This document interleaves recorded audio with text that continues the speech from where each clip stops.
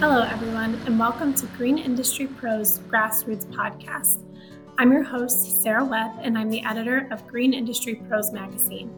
On this episode, I chat with CJ Wam, Senior Director of Marketing for Turf and Consumer Products at Briggs & Stratton, about the supply chain issues plaguing the industry and how Green Industry Pros can overcome them.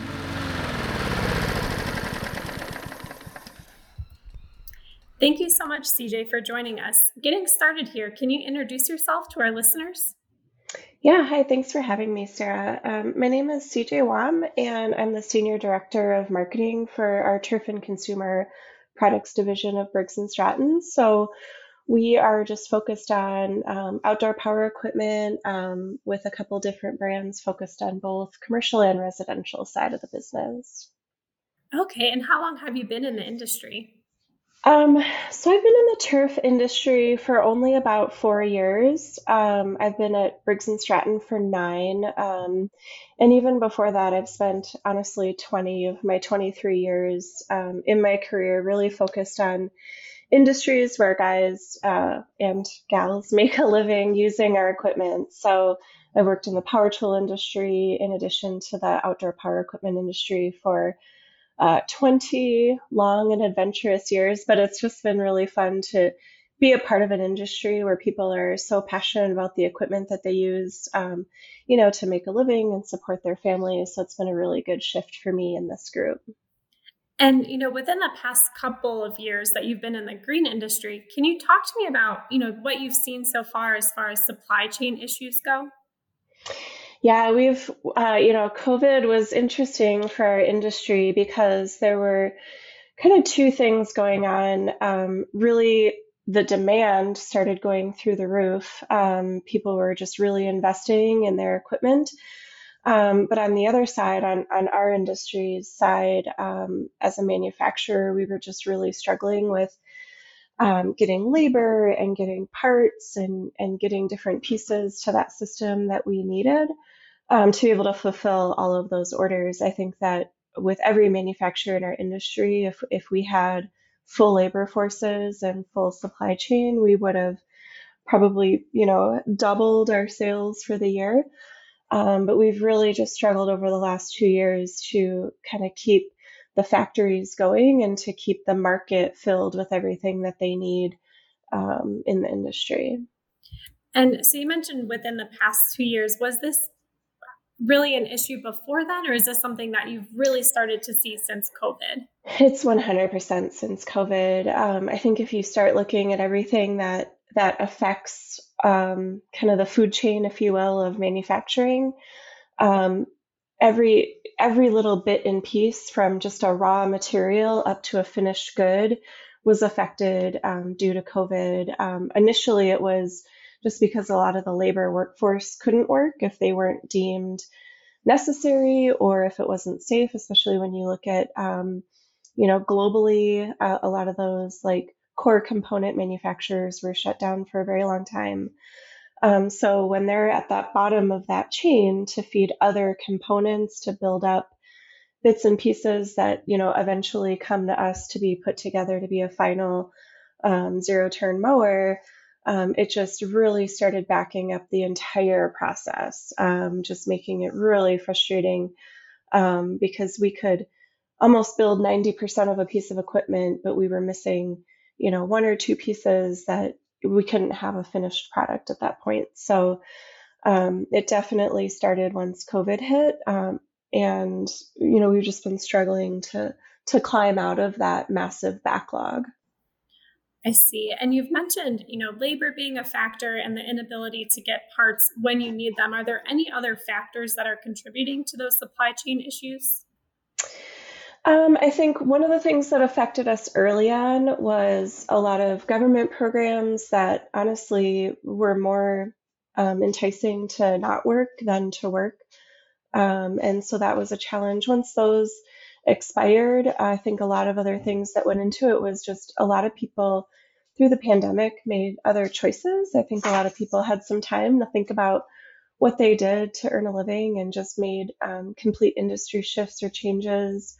And I know a lot of, people struggled if their kids were still in virtual school, like how do you manage that? So they were forced to make career changes. So that's affected us.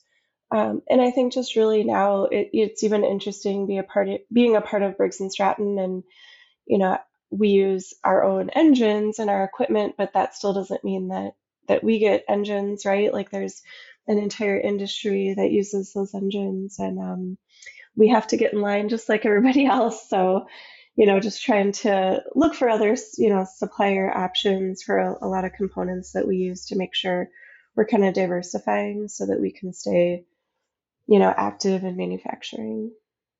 Gotcha. That makes sense. And do you foresee this being a continued trend in the industry, the supply chain issues? Yeah, I guess we were hoping that this spring it would have kind of mellowed out and self-corrected itself, but we're still continuing to see these issues. So we're definitely seeing our seasons and our customer seasons, like purchasing season, if you will, go a little bit longer than we traditionally would. Normally, we would see purchases slow down a little bit in the July, August range. But we're starting to see, last year, and we forecast this year, it's going to continue well into the fall. And I do think it will continue into the spring. I don't think anyone in our industry as a manufacturer is letting their foot off the gas pedal throughout what we would maybe consider like a slower part of the year for manufacturing.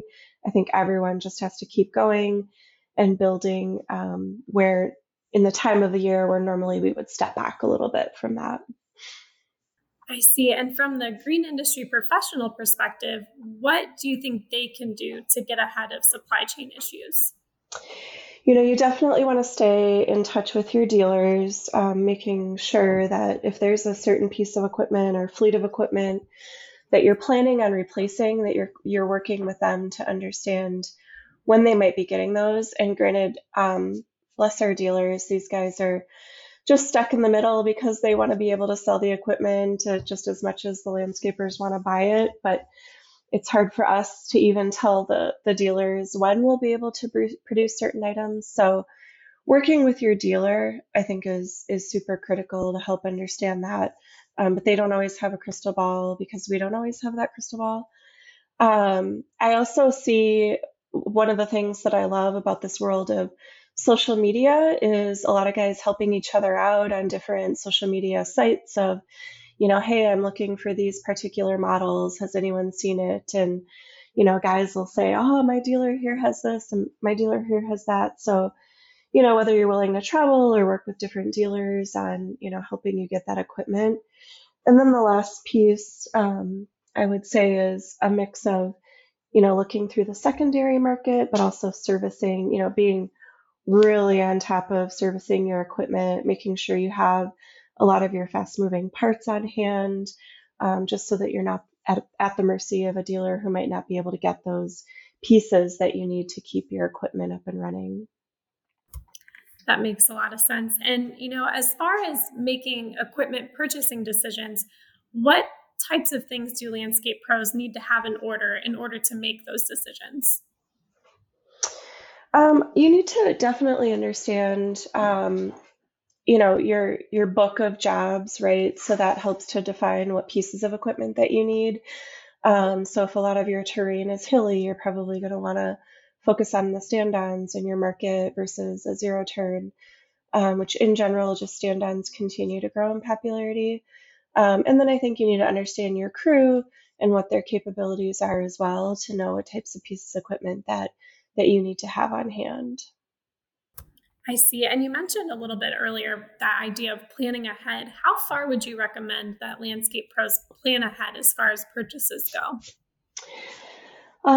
Well, this may sound a little ridiculous or crazy, but I would definitely start thinking even right now about what you're going to need for next spring.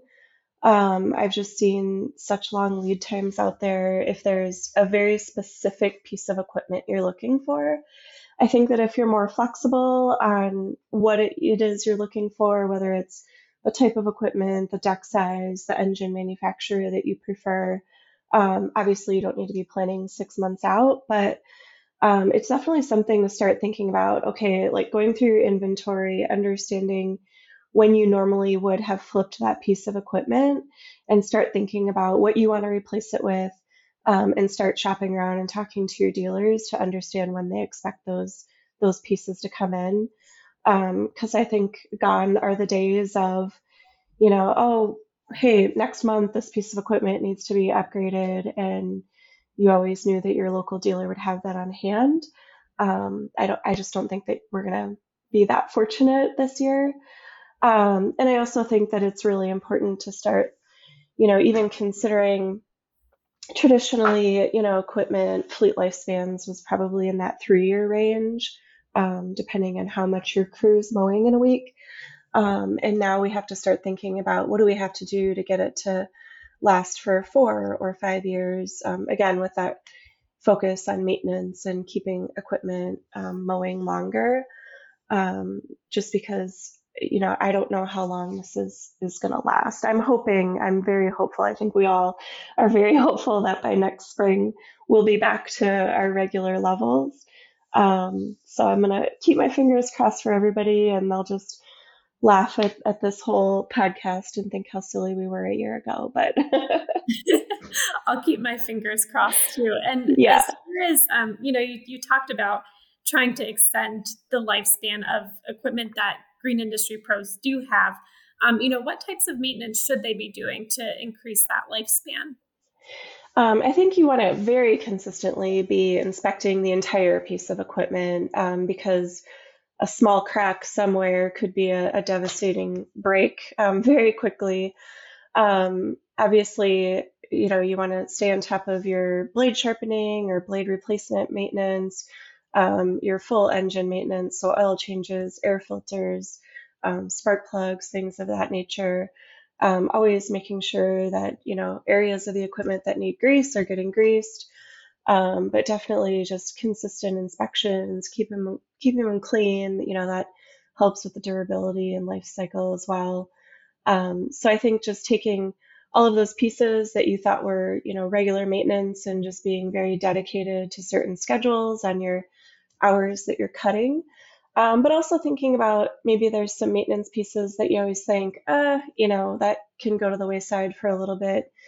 Being a little bit more diligent on those things that maybe weren't as critical before because you knew that, after 2 or 3 years of this piece of equipment being in your fleet, you were going to upgrade it. So I think just definitely being a lot more diligent about the overall health of the equipment is really important. Absolutely. And that's sound advice, even if we weren't, in the middle of a supply chain crisis too. Yeah, you definitely want to get your money's worth, right? These are not cheap pieces of equipment. So making sure you're taking care of that investment and so it can, serve you well is really important. Definitely. And let's see, CJ, looking at the questions I had for you, that is about everything, but is there anything else you wanted to add on the topic? I just want to share that, everyone in our industry is manufacturers. I touched on this a little bit earlier, that we truly wish that we were in a space where we could absolutely get everyone every piece of equipment, every part, every accessory that they needed. And, just understanding we have teams of people that are fighting to try to get all those components that we need so we can keep everything up and running and get equipment out. And really just taking it easy on your dealers. I see very consistently a lot of internet chatter that a lot of the blame comes on the dealer, and they're truly doing their best and trying to get everything that you guys need.